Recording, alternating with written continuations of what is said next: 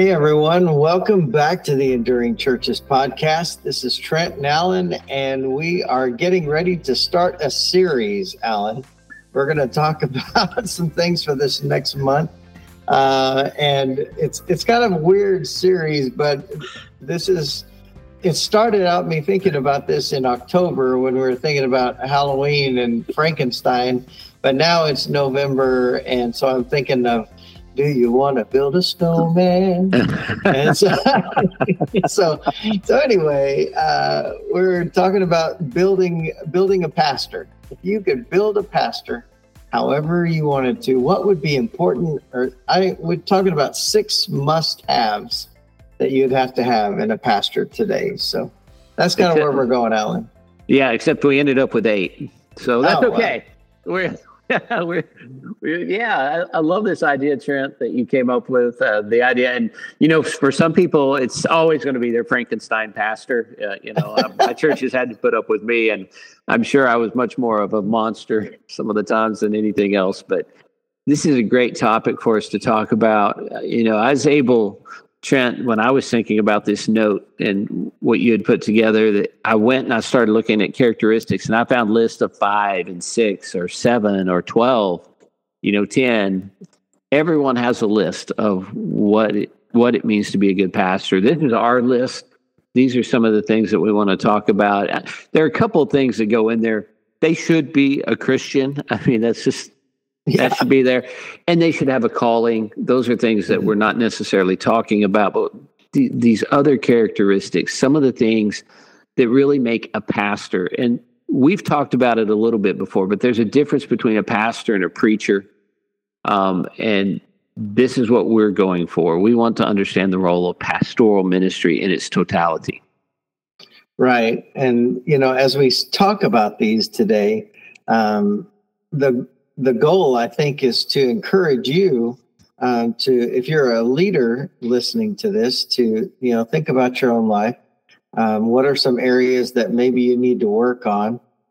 Because Alan and we're continuing to work on these things as well. But we want to encourage you. This is not to make you feel bad or knock you down or say, hey, you're not a pastor, but it's really is to encourage you to look at your life and say, okay, these are some strengths, or these are some weaknesses. Let's work on these. Yeah, we always have those things that we need to work on. So we've got those 8 things here, up from 6 in our original plan. So anyway, let's talk about them. Our first characteristic has to do with a sincere personal faith. And what I mean by that is not just so much of course you're a Christian, but that there's a sincerity to your faith. I have met some pastors that when they talk about faith, it just doesn't seem sincere. It seems contrived. And so that sincerity that people can relate to is really important. Yeah. It's like kids. They can see through you and they can tell when you're fake or not. And I think that's probably true of anybody in your church, that they can tell when you're putting on a show or when it's really your beliefs, your heart. And so as you start out, as we think about this, one of the first things we think are important that a pastor or a leader would have is a sincere personal faith, that it's there, it's personal too. I think that's a big part of that too. We talk about having a personal relationship with Jesus, and it's important. It's got to be it can't be your grandparents' faith. It's got to be yours. Right. And, when you think also about personal, it means that you're working on that yourself, that, just because you're in the role doesn't mean that you're automatically going to grow in your faith. It takes effort and involvement and that commitment to allow all those things to happen. So those things are really important. Let's talk now a little bit more about the next one, because I think they kind of go hand in hand, that you're a loving and caring person. You've got to have a sincerity, and you've got to love and care for others. Alan, I'm just gonna fess up that I struggle with this sometimes, because I don't always have a lot of empathy for others. And to me, and when you say that, a loving, caring person, I don't know, that's what comes to mind. And I struggle with having empathy for people. And so tell me how you deal with this and what your thoughts are. Well, I think, the idea that they become your people, that you truly do care about them and that you want to have a relationship with people. It's the idea of your pastoral ministry is that you go lock yourself in an office for 40 hours a week so you can deliver a really good message and make sure that the church operates smoothly, but you don't get to know your people. You're going to fail as a pastor. You might be a great preacher. You might be an excellent writer. You might be a good organizational person, but you're not pastoring your people. And for us, as we think about pastoral ministry, it always involves relationship. And so we have to love and care for our people. If you're always mad at them, if you're always distrusting of them, you're going to struggle to lead them and care for them. But our job is to care for people. When Jesus was praying in the garden, he was like, I call these people friends. And that's really the depth of where we should be trying to go as pastoral leaders in our churches, is to build as many friendships in there as we can, contrary to what you and I were taught in seminary. Right. Yeah. Because a lot of the times we were told and even, sometimes ministers have gone through a time of hurt in a church, and it's easy for us to want to keep people at arm's length instead of bringing them in close. And, like I said, I struggle sometimes with empathy when people are hurting, but I do care, and I want to bring people in close. I want them to know that I will be there with them. And you mentioned relationship, Alan, and I think that's so important because, and you can only have relationship with TIME. That's the only way that you can have a relationship, is spending time with your people. And so you've got to be able to do that. Yeah, that's so true. You do need a lot of time to do that. A third characteristic, Trent, is a hard worker. We all joke that, pastors only work one day a week. And most pastors I know are hardworking, working, 50, 60 hours a week. But there are those who don't give much effort to their job. And we need to be careful to make sure that we are always working hard at what we do. Well, and so let's put this in, maybe you're listening to this and you're not a pastor or leader, or maybe you think more in the business mindset. I know Alan and I both worked in business as well as pastoring. And so the term that we would use is somebody who's a self-starter, somebody who can realizes a need and gets to work. They don't have to have somebody looking over their shoulder and pushing them to always make sure they're working. And so I think that's a big, huge part, because lots of times a pastor, nobody is around, nobody's watching, and it would be easy to be lazy. But we need to be those who are self-starters, who get after it.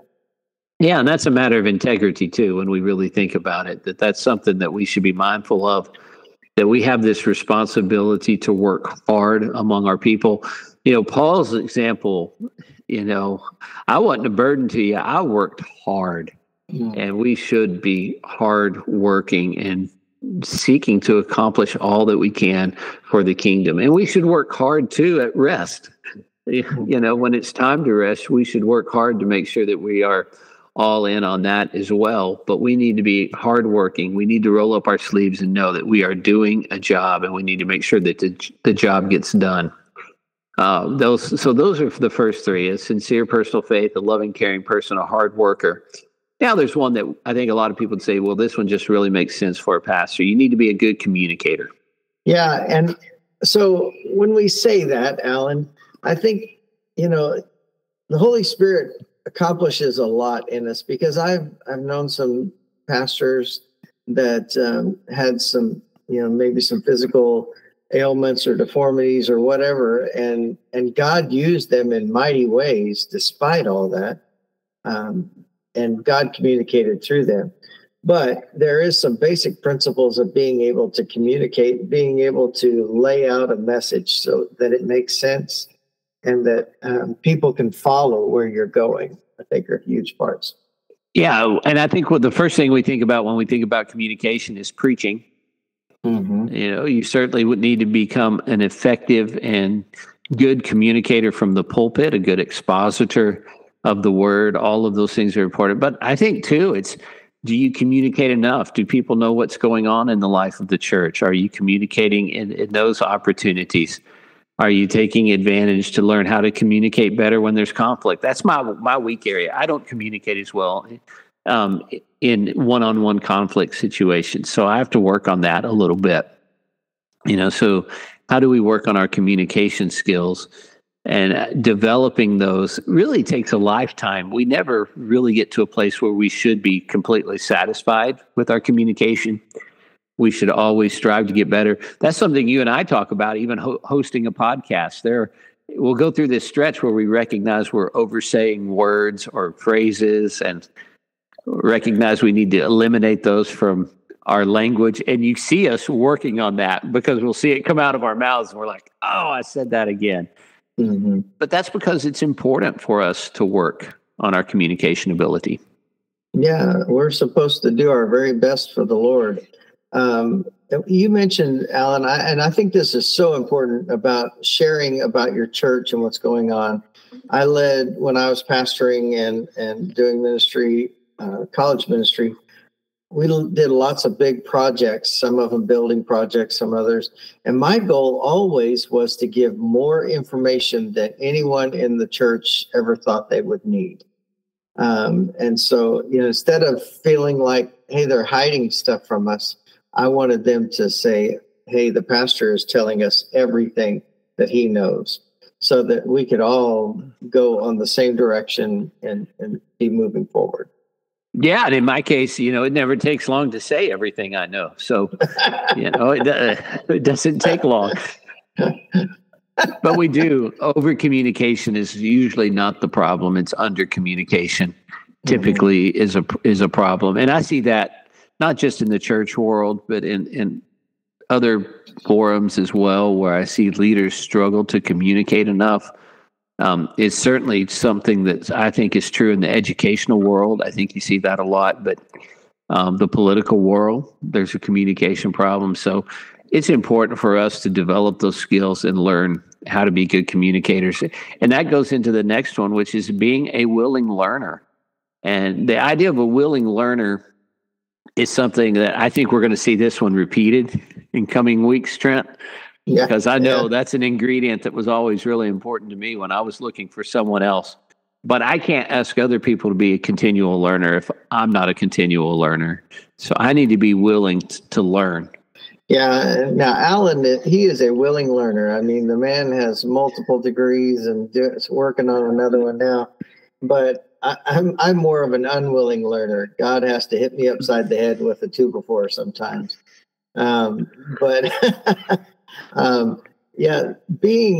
Having a desire to increase your knowledge, to be able to read so that you can share, and having lots of illustrations and learning, like we were talking about communication, skills and communication, all those areas, leadership, are so important for us to be able to continue to hone those skills so that we can become better and lead better. Yeah, I think the hardest part about being a willing learner is to recognize that sometimes when you're in the middle of conflict, or when sometimes someone has said something that is hurtful or have been critical of you in some way, to find the grain of truth in that as well and to learn from that. I think that's something that I didn't do well for a long time, and I still struggle with because none of us likes to be criticized. I can assure you of that. But to find those areas where that really is a weak spot or that's a blind spot that I have, and I'm willing to acknowledge it and learn from it, and how am I going to manage that going forward? I think we have those areas that are our pet areas that we always want to learn about. Trent and I love to learn and read about leadership stuff. We love marketing things because we both have a marketing background. And so, those ideas are easy for us to talk about. But there are other things that maybe we're not as willing to learn about. So we have to, be very intentional in those areas. But that's that willingness to open ourselves up and say, maybe I'm not so good in this area as I once thought I was. I mean, do you remember the time, Trent, you were like Mr. Technology. You knew everything about technology. How hard is it to keep up with something like that? Oh my goodness. I used to think that I was pretty on top of things, but man, it goes so fast. And I still love that. And I still like to read about that and research things, but man, I feel so far behind because the world is changing so fast. I mean, if you wanted to keep up with politics right now around the world, my goodness, it would be almost impossible. Same thing with technology, electronics, all those kinds of things. So there are some areas that you may have a desire to learn some. I wanted to be kind of a Renaissance man, to be able to talk about anything with anybody, and know at least something. But man, it's tough to keep up with all that. Yeah, it certainly is. And that's just one example, and those examples continue. So be a willing learner, learn about yourself, learn about others, learn more information, all those kinds of things. Let's talk about this sixth one, that you need to be a capable leader. We probably could have moved this one way up the list. Mm-hmm. I don't think these are any particular order, but you don't have to be the world's greatest leader, but you have to be a capable leader. Yeah, you have to have some skills, right? But I want to, Alan, I'm going to mess with you a little bit here. I want to juxtapose the seventh one and the sixth one together, because the humble disposition, and you got to have that, and a capable leader. How do you put those together? How do those fit together? Yeah, and I think they do go hand in hand, because a capable leader has to have followers, right? Right.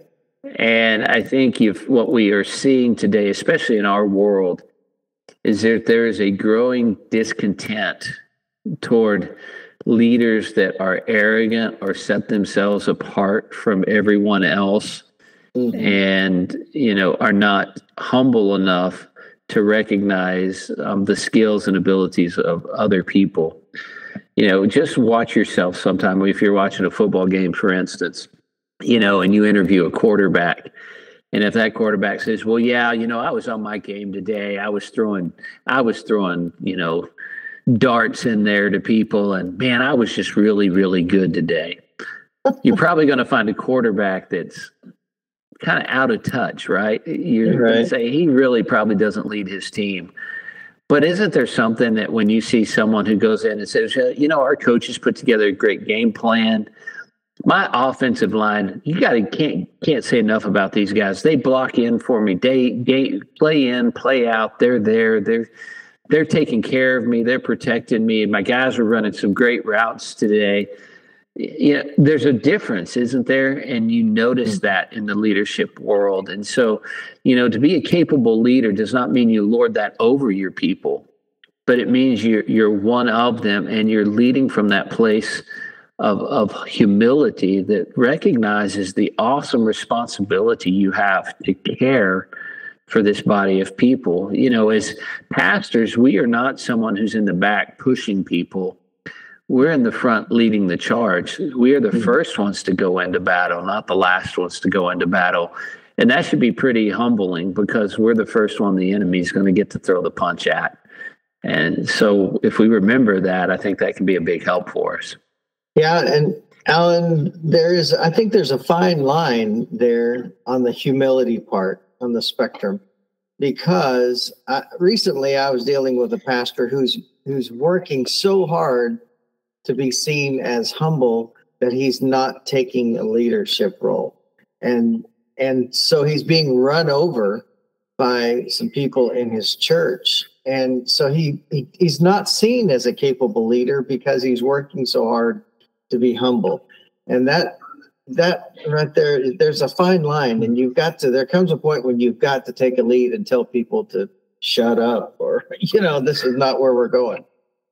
Yeah, I mean, the buck stops here is that old statement, right? Mm-hmm. There has to come that point in time. It says, we've got a lot of voices in here, and there's a lot of voices in your church saying we should do this and we should do that and we should do that. At some point in time, you have to be the person that says, I've heard all the voices and I appreciate all the input. And after prayer and after communication and after all of these things, this is the direction we're going to go.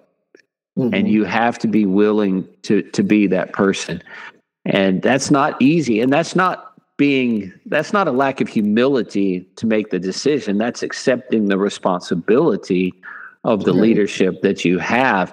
But if you do that without seeking the guidance, if you do that without seeking input from others, then you're not being a good leader. You're on the opposite side of that. You're kind of a despot in that way. So again, be mindful of your actions. And I will tell you, Trent, I think every pastor has probably been accused at some point in time of having some laissez-faire attitude towards something. Mm-hmm. And probably every pastor at some point in time has been accused of being a dictator. Oh, yeah. Especially if by somebody who they don't agree with, or they don't do what somebody says they ought to do. Yeah, somebody's going to think you're terrible. You're right. Yeah. So it doesn't matter what you do. It's going to happen. You can't escape that. And the humility part is recognizing that you don't have to bow up against that. You can kind of accept that. Yeah. Well, and you have to keep in mind that you are not going to be able to make everybody in your church happy all the time. It is not going to happen. And if that's your goal, then you are probably in the wrong field of work, because you can't do it. And so you do have to have that level of humility that's willing to listen and hear from other people.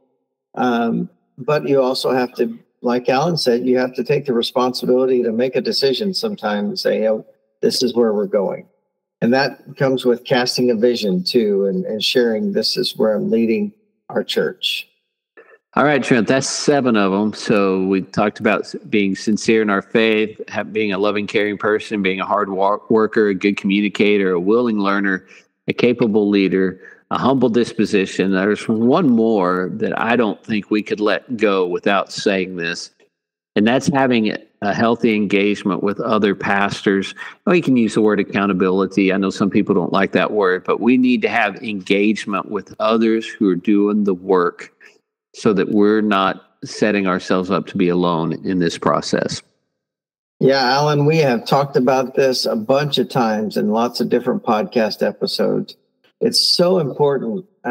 We've seen, pastors who did not, just like we talked about earlier about not having a relationship with your people, sticking yourself away in your office for all the hours of the week is a problem. Well, it's also a problem of if you do not get in touch with other pastors and have some relationship there, it's not healthy. And so we encourage everybody to have a relationship with others so that you can bounce ideas off of them. You have somebody that will hold you accountable and say, hey, you're kind of going off the rails here, man. And so we need that relationship. Yeah, and let me encourage you too. One other thing that just really came to my mind with that this week. I think it is so good to have relationships with people who are among other generations in ministry. Mm-hmm. One of the blind spots we tend to develop are toward people who are outside our generation. And having a relationship with a pastor who is of that generation can be really helpful and give us insight as into what is going on in that generation and how they see the world. And maybe even some of the things you'll find out are what were the big doctrinal issues when they were younger, because they had different doctrinal issues than the generations that are facing today. And so for me, I'm a richer person because I'm in this place where I've got several older men who I can seek advice from, and I've got younger pastors that I can talk to, and I love how they see ministry so much differently. So I think that it's really good to get a broad spectrum of ages as well in that group of people. Yeah, I'm really glad you said that, Alan, because I hadn't thought about it, but it's really true. It's so healthy to have, and we have these churches that are based on one generation, and that I don't believe is healthy at all. But you need those older folks to be able to share wisdom from experience. And sometimes we discount them thinking, oh, they don't know anything. You remember when we were teenagers? That's the way we thought about our parents, right? But there are some older folks that can share with you so much. And then on the younger side of the spectrum, maybe if you're a pastor who's in his 30s, 40s, take some time to just hear from those younger folks in Gen Z. They are typically more conservative than you are, and you may not realize that. And so just having time to listen to them will bless you, and you'll learn and see things in a new way. Yeah, that's a great input on that. So we could probably talk more and more about that. We love that particular subject because that's why we do what we do. We want to see you and your church endure. And if we were going to build a pastor, these are some of the traits that we would be looking for. You might be in a pastor search situation as a lay leader in your church. These are characteristics that I would want to see in someone that we were calling to be a pastor. Do they demonstrate these characteristics? So hopefully this list, I'll find a way to help a lot of us in a lot of different ways. So Trent, you have anything else you want to say? We got to build something else this month. What are we going to build next week? Yeah, we're going to be looking at several different ministry possibilities and how to, what would be those must-haves in each situation, like a music leader, a worship leader, what would that person look like, or a youth pastor, or, there's lots of different ministry options that we want to give you our take on must-haves in each of those situations. Yeah, that's going to be fun. So I hope you'll stay with us all through the month of November as we build to something along the way. So anyway, we're so glad that you join us and that you're part of the Enduring Churches family. Keep doing what you're doing, pastors and churches. We love you, and we're here for you. And if we can be there for you in any way, please reach out to us. Otherwise, we'll catch you next week on the Enduring Churches podcast.